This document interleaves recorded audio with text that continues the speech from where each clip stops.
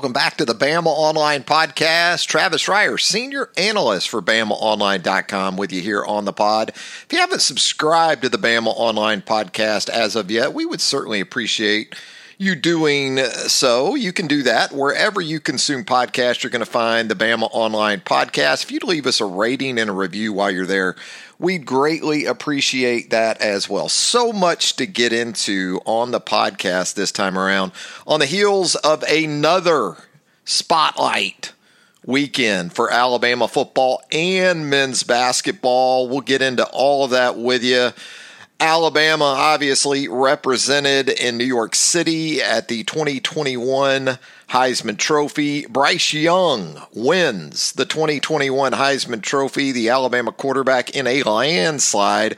Will Anderson, the Alabama outside linebacker, finishes fifth in the voting. I said it last week. Will Anderson very much deserving of a place among the finalists. But that being said, I didn't want that narrative to sort of overshadow Young's accomplishment, assuming he did win the award, which he did in very impressive and emphatic fashion. Because, at the end of the day, it's still the winner we're all going to remember most, even in 2 years from now. In 2 years from now, what we're going to remember is Bryce Young winning the award. That's not to discount the legitimacy of Anderson's campaign to be a Heisman finalist. I've talked about it since September. If there's really an area, though, where outrage is especially justified, it's that Will Anderson took home just one defensive-specific award here in the last week, that being the Nagurski Trophy early last week as the nation's top defensive player. So no Butkus Award, annually given to the top linebacker in college football. No Bednarik Award, which goes also to the top defensive player in college football. And both of those should have been slam dunks for a guy who currently sits with 31 and a half tackles for loss, 15 and a half sacks, and 91 total tackles. And remember, he's done all this, Will Anderson has, without Christopher Allen on the other side to take some of the focus off of him. Now, what we're already seeing is a lot of early campaigning for Will Anderson in 2022. Here's guessing, though, that barring injury, Will won't need a lot of folks caping for him. He needed more of that earlier in the season. He needed that more so back in September.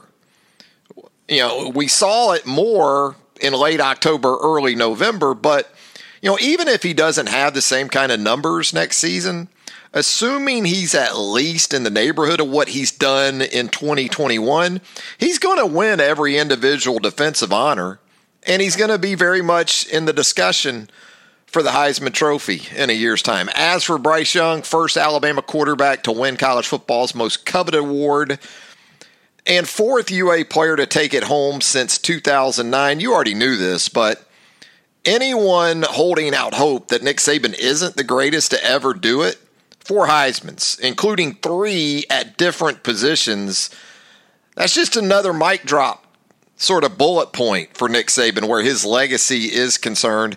As for me watching the ceremony on Saturday night, with 3 kids of my own, it's taken on more of this parental viewpoint for me. It's hard not to do that. If you're a parent out there, you certainly can relate to what I'm talking about here. And obviously with 3 kids that have been exceptionally busy or were exceptionally busy with different activities, different sports growing up, you feel like it's relatable on some level. I certainly feel that way. Having one of our kids pursue a dream of being a Division I college athlete and fulfilling that, you're sitting there and you're watching Craig Young and you're watching Julie Young, the parents of Bryce, and you're feeling a sense of familiarity at least. You're feeling the pride that they're sensing there with this incredible accomplishment by Bryce Young. And then you think about Bryce's individual situation as far as the dynamics involved. A lot of pros and cons in a situation like Bryce's. Only child, right? So every resource and hope is poured into him. Probably not all that different when you think about Tiger Woods and his upbringing under Earl Woods and his, Tiger's mom.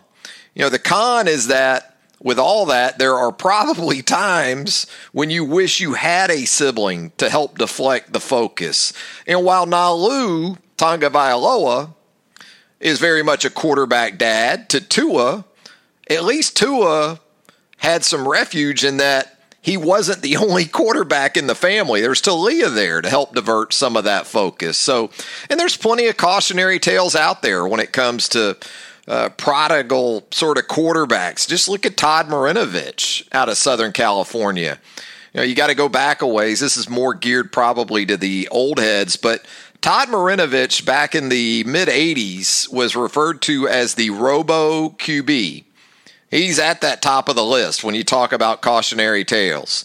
And from his diet to his workout regimen, he was literally raised by his father Marv to be an elite quarterback. And while there were flashes of that from Todd Marinovich, both at USC and in the National Football League, it ended with Marinovich not only coming up well short of expectations, but also falling victim to addiction and associated issues off the field. As for Bryce Young's situation, I know of a former Alabama staffer who was a bit taken aback by his first encounter or two with Craig Young. Even by quarterback standards, Young seemed a little bit over the top to this former UA staffer. And considering Bryce's age at the time is how I'll sort of classify that. This was an introduction that wasn't just a couple of years ago. Bryce was very young during this process. And but when you think about it, even prior to Bryce Young's entrance to the high school level, there were already concerns about his size. So getting to jump on that narrative and controlling it was probably more important to Young's candidacy for a place at the Power 5 level. Now, it's become more commonplace for sub 6 foot, sub 6 foot quarterbacks to have a place at that table, thanks to guys like Kyler Murray and guys like Russell Wilson. It was certainly still more difficult for Bryce in all likelihood than it was for, say, Marinovich back in his day, or even Carson Beck, who looked to be headed to Alabama before flipping to Georgia and opening the door for Alabama to really pursue Young. You talk about a couple of flips to the Georgia Bulldogs that have worked out okay for Alabama. How about Jake Fromm and Carson Beck for Tua Tagovailoa and Mac Jones, you could say, in that same class with Tua, and then also Bryce Young? That's another podcast for another day, right? Anyway, the process for quarterbacks continues to be very different than it is for other positions, with maybe specialists being the lone exception. Football, of course, is a team sport. Still, though, the quarterback role is very much individualistic. I mean, when you think about it, what do we have? Private quarterback coaches. So a lot of the development is isolated and not as much team-oriented as it was, say, 20, 25 years ago. Even our expectations in terms of preparation are different for the quarterback than other positions. No one talks about the left guard blowing an assignment due to a lack of preparedness. Meanwhile, a quarterback throws an interception and, well, he obviously didn't spend enough time in the film room. How many times have you heard that? Even if it has more to do with a wide receiver running the wrong route or not making the correct read against, say, zone coverage, it's the quarterback who gets to answer for it post-game. And Young, in his first full season as a starter, not that he had many of those moments where there was blame to be placed on his shoulders or someone else's.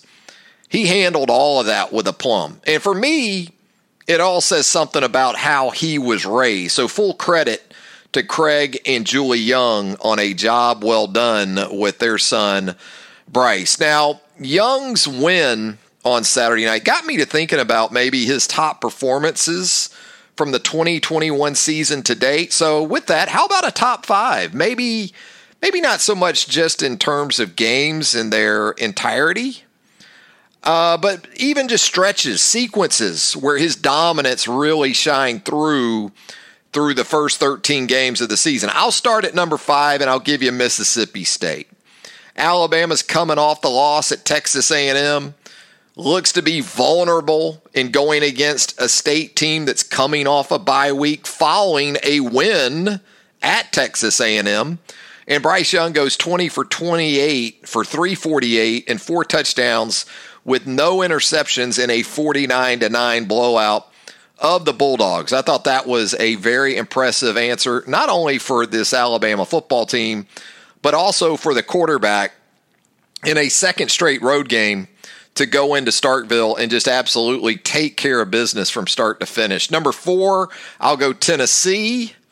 Career high at the time anyway. You think back on the numbers that Bryce had even after the Tennessee game in late October, and 371 sounds really low for a career high, but he threw for 371 and 4 touchdowns in the win over the Vols, including he had 4 total touchdowns. He had 2 rushing touchdowns, which sort of signaled the beginning of maybe a more aggressive approach to running the football. Not that he went crazy in terms of numbers of attempts, but maybe more assertive in going after yards and trying to finish runs, especially in the in the red zone, in the end zone. And he averaged 21 yards per completion on third down in that win over the Vols. That was a fourth quarter game with Tennessee in Tuscaloosa. Number 3, I'm going to go Auburn. Not his best game, as we know, but when you talk about when the game was on the line, he followed up the game-tying touchdown pass to Ja'Cory Brooks in the final minute of regulation with scoring strikes to Slade Bolden and John Mechie twice in overtime. And really, you talk about Heisman moments for Bryce Young, and a lot of people will point to the touchdown pass to Ja'Cory Brooks, and understandably so, but the 4th down completion on that drive to Jaleel Billingsley, where you see Bryce Young in the lead up to really a game-deciding play, just the calm and the poise. The guy's actually out there smiling before he takes on a 4th and 7 on the road at Jordan-Hare. Of his 317 passing yards against Auburn, 247 came after halftime. So I got the Auburn game 3. 2, I'm going to go Arkansas. He only threw it 40 times. I say only, but that's not an exceedingly high number of attempts in today's game. But he throws it 40 times against Arkansas for a school record 559 passing yards, averaged nearly 14 yards per attempt, 5 touchdown passes for Bryce Young in the game. He passed for more than 100 yards in each of the 4 quarters of that game. Another 4-quarter situation with the pesky Razorbacks. In the midsection of that Arkansas game, the second and third quarters, Bryce Young with 355 passing yards. It was his 5th straight game without an interception and 5th contest of the season with 4 or more touchdown passes. And in that game against Arkansas on third down, where he has been so good throughout the season, he was 5 of 6 for 105 yards and 3 first downs. He also had Alabama's longest run in the win over Arkansas, a 16-yarder in that game. And then at number 1, I'm going to have Georgia. The second quarter alone, again, we talk about maybe just sequences and stretches of play for Bryce Young when we consider this list. But the second quarter, 13 of 18 for 248, 2 touchdowns, and a rushing TD. Not his most efficient performance in terms of completion percentage, but 421 passing yards, 3 touchdowns, and then the touchdown run to go with that. And he had 6 third down completions, Bryce Young did in that win over Georgia, that totaled 151 yards, one of those being the 67-yard touchdown pass to Jamison Williams in the second quarter of that game that really started that 24-point surge in the second quarter for Alabama. Even when Bryce Young fumbled the football in the first 13 games of the season, it usually worked out okay. He had the big fumble recovery of his own fumble there in the second quarter against Georgia. He had the same thing against Tennessee down there at the goal line in the win over the Vols. So that would be the 5 I would give you for Bryce Young in terms of his performances of the season to date. And even in the loss to Texas A&M, he wasn't terrible. Now, he did have the interception He was also a part of a lost fumble. Had a bad exchange with Brian Robinson there in the first half of the loss to the Aggies. But again, Bryce Young's not done yet. And this is a guy, you consider he's got at least one more year at the college level. He's only going to improve in terms of game management, decision making, probably with, if anything, more of an emphasis on the RPO game and not even so much just throwing off RPO action, but decision making on when to give, when to keep, those type of things in the RPO game. And look, I know a lot of folks out there don't want to do it, but don't we have to give some credit to Bill O'Brien here? Again, I know he's been a favorite target among some Alabama fans, but what was his top objective coming into this gig, coming into this season? Wasn't it to get maximum production out of the quarterback position, specifically Bryce Young?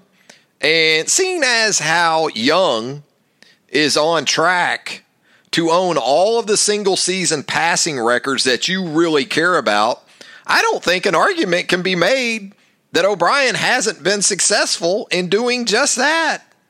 So yeah, you might have to suck it up a little bit. Give a little credit to Bill O'Brien. And with all this, Alabama will start prep for Cincinnati later in the upcoming week. And when it does that, we're going to have questions, right? Going to have questions about wide receiver with John Mechie out.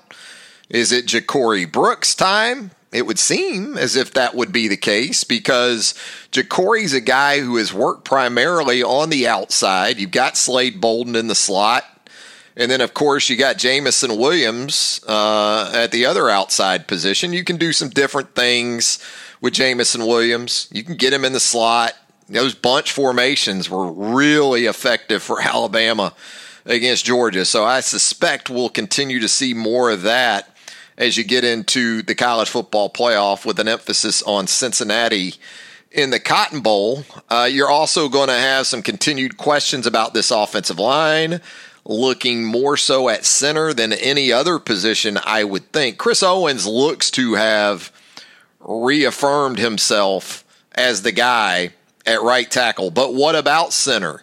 If Darian Dalcourt is better, if he's improved from that ankle issue, is he getting back in there? You were so good with Seth McLaughlin. Seth McLaughlin wasn't perfect in terms of carrying out assignments and execution, but that group looked far more connected and together with Seth McLaughlin in there than what we had seen pretty much throughout the entire 2021 regular season. And then you got to look at the cornerback spots on defense. Josh Jobe reportedly out for the college football playoff with that foot injury.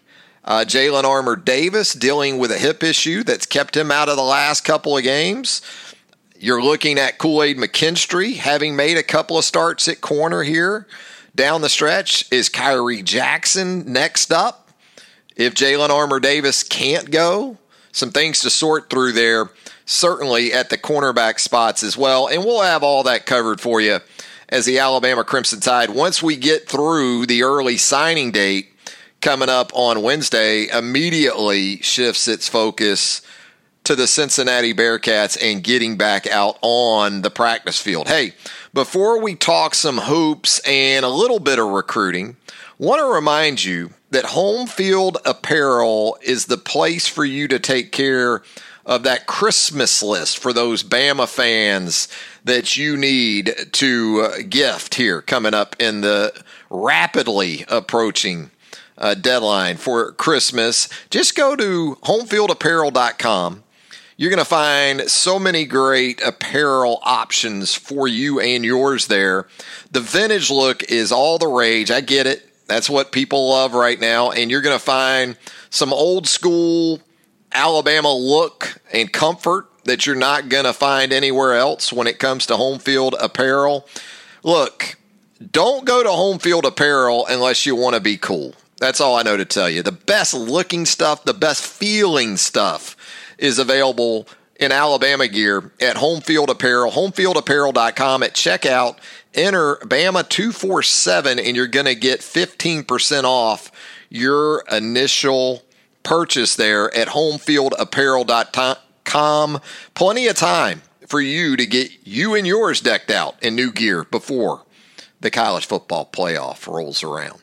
Hey, what about that Saturday night at Coleman Coliseum as the Alabama men's basketball team nipped 14th ranked Houston 83-82 in a game that very much felt like a second weekend matchup in the NCAA tournament. In other words, a 16, an 8. And really, you could say that for the second straight weekend, Alabama won a game that felt like a second weekend game in the Big Dance, having previously knocked off Gonzaga out in Seattle. I did 3 predictions for the game at BamaOnline.com going into it. Tried to make some calls on what we might see and how that might play out for Alabama. One of those, the first one I made, was Alabama will attempt fewer than 25 three-pointers in the game. That was based largely on how aggressive Houston guards out on the perimeter. And as it turned out, Alabama did get up 18 threes in the game, so did attempt fewer than 25, which, as we know, this is an Alabama team. If it's able to, it'll get up 30-plus a game. Now, 5 of Alabama's 7 makes from 3 in the game Saturday night came from Jaden Shackelford.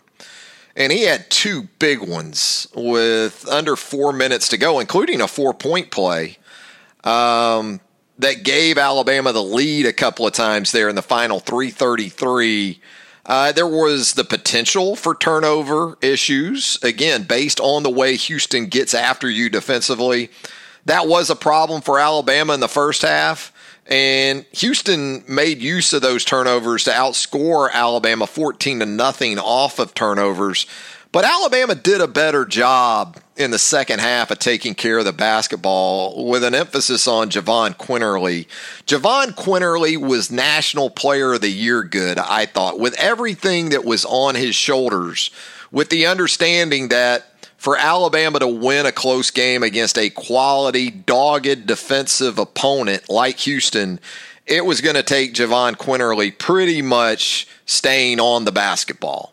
I know that Nate Oates likes to share that load from time to time, but in a game like Saturday night's against a team like Houston's, Quinerly was just going to have to be on the ball for pretty much all of the second half. And, he did that in the final 20 minutes while scoring 11 points, dishing out 3 assists, and didn't turn the basketball over at all. So just 3 turnovers for Alabama in the second half after committing 12 in the first half. Also felt like the potential was there for Alabama to get to the free throw line. Again, based on the way Houston guards, Houston wanted to run Alabama off the 3-point line, make Alabama win the game at the rim.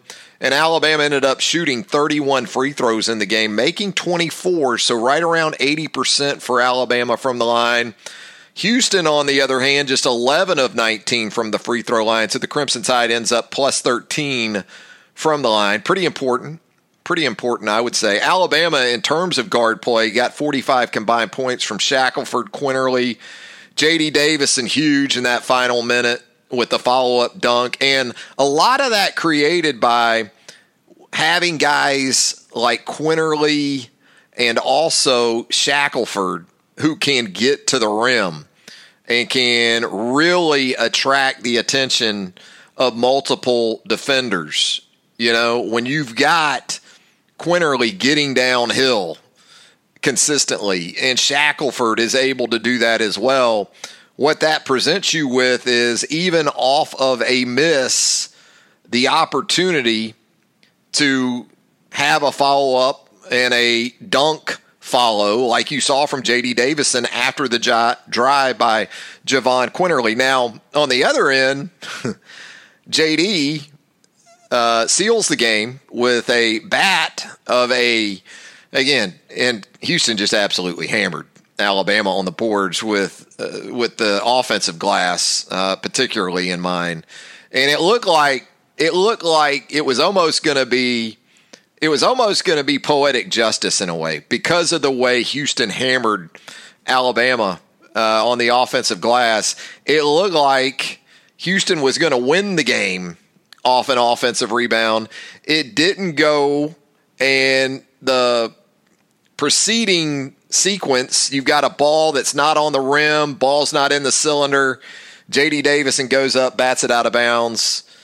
Kelvin Sampson loses his mind.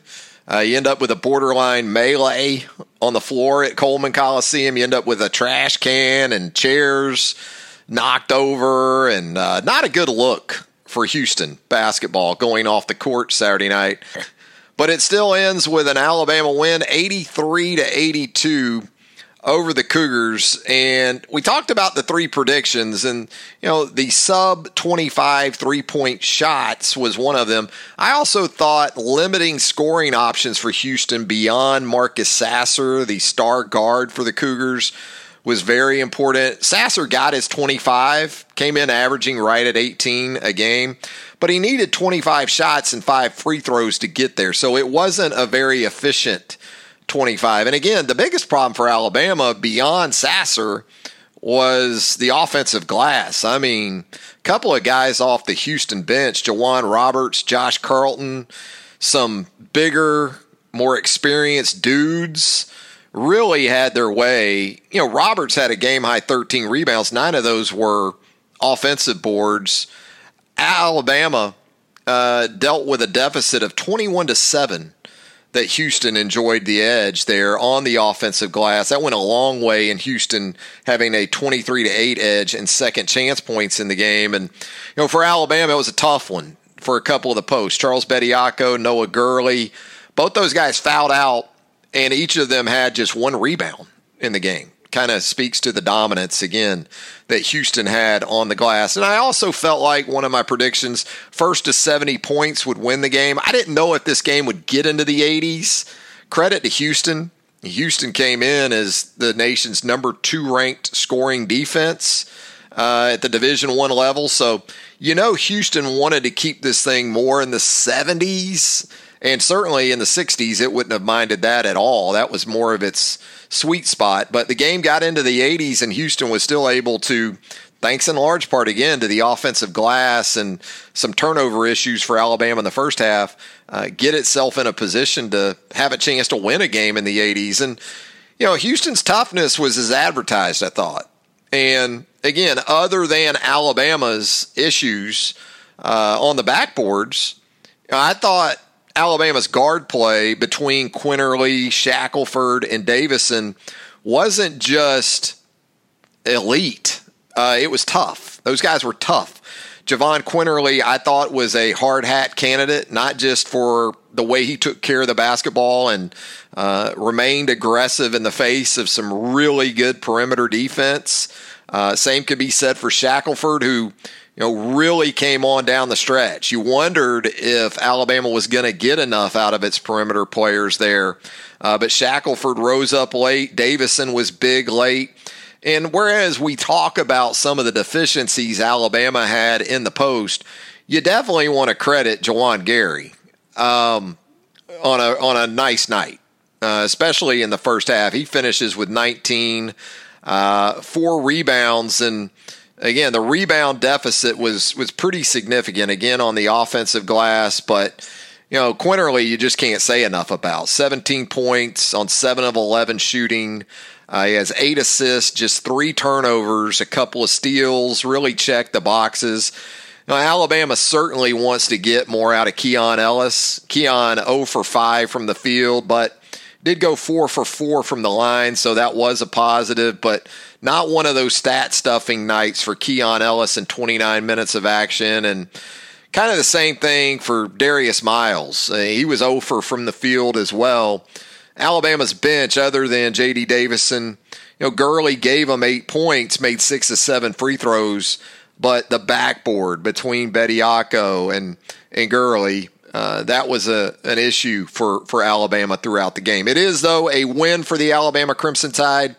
Up next for Nate Oates' team, you got Memphis on Tuesday night at the FedEx Forum on the road for Alabama. First true road game of the season for UA, although that trip to Seattle, that was a road game. to take on Gonzaga. And so this game, I think, will have a similar feel because the buildings are similar, more NBA-type arenas than pits that you find on campuses around college basketball. That's going to be an 8 p.m. Central tip on Tuesday night. That game will air on ESPN. And, of course, talented Memphis team under Penny Hardaway. It's headlined by Emoni Bates, the talented 17-year-old forward who really, based on his age, he doesn't turn 18 until next month, Emoni Bates. He could almost be really a junior, I think, in high school, let alone a high school senior. But the Tigers limp in, having lost 4 in a row, including 2 of those losses coming at the hands of SEC teams in Georgia and Ole Miss. So a struggling, desperate Memphis team is what you should expect coming up on Tuesday night. And, of course, early signing day once again coming up on Wednesday. Alabama with a big official visit weekend, including some late adds of note to the visit list. You're seeing some decommitments. Clemson with some of the IMG guys, I guess. Dabo Swinney, not just a departure of his AD, not just a departure of his coordinators, but not just a departure of some players to the portal, but some commitments opening things back up. And all the details from the weekend right there at Bama Online with Tim Watts, our site publisher, and Hank South, our recruiting analyst, leading the way. Alabama went into the weekend with 21 commitments. Isaiah Bond, the athlete prospect who projects as a wide receiver at Alabama, the Crimson Tide's most recent verbal, getting that done last Thursday. And then Bond and fellow UA commitment safety Jake Pope, they won a state title with Buford High School over in the Atlanta area over the weekend. So congratulations to both those guys on winning a state title before making their way to Tuscaloosa. That's going to do it for the latest edition of the Bama Online podcast. Again, if you haven't already, how about a subscription to the podcast? Wherever you consume podcasts, you're going to find us right there. And if you would leave us a rating and a review while you're there, we would greatly appreciate that as well. You're going to want to keep it locked to BamaOnline.com. That goes without saying. We're going to have college football playoff prep coverage for you there.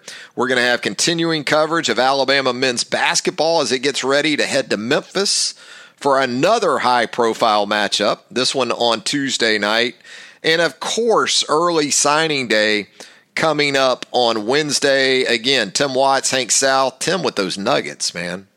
Dropping more nuggets than Chick-fil-A, Tim Watts.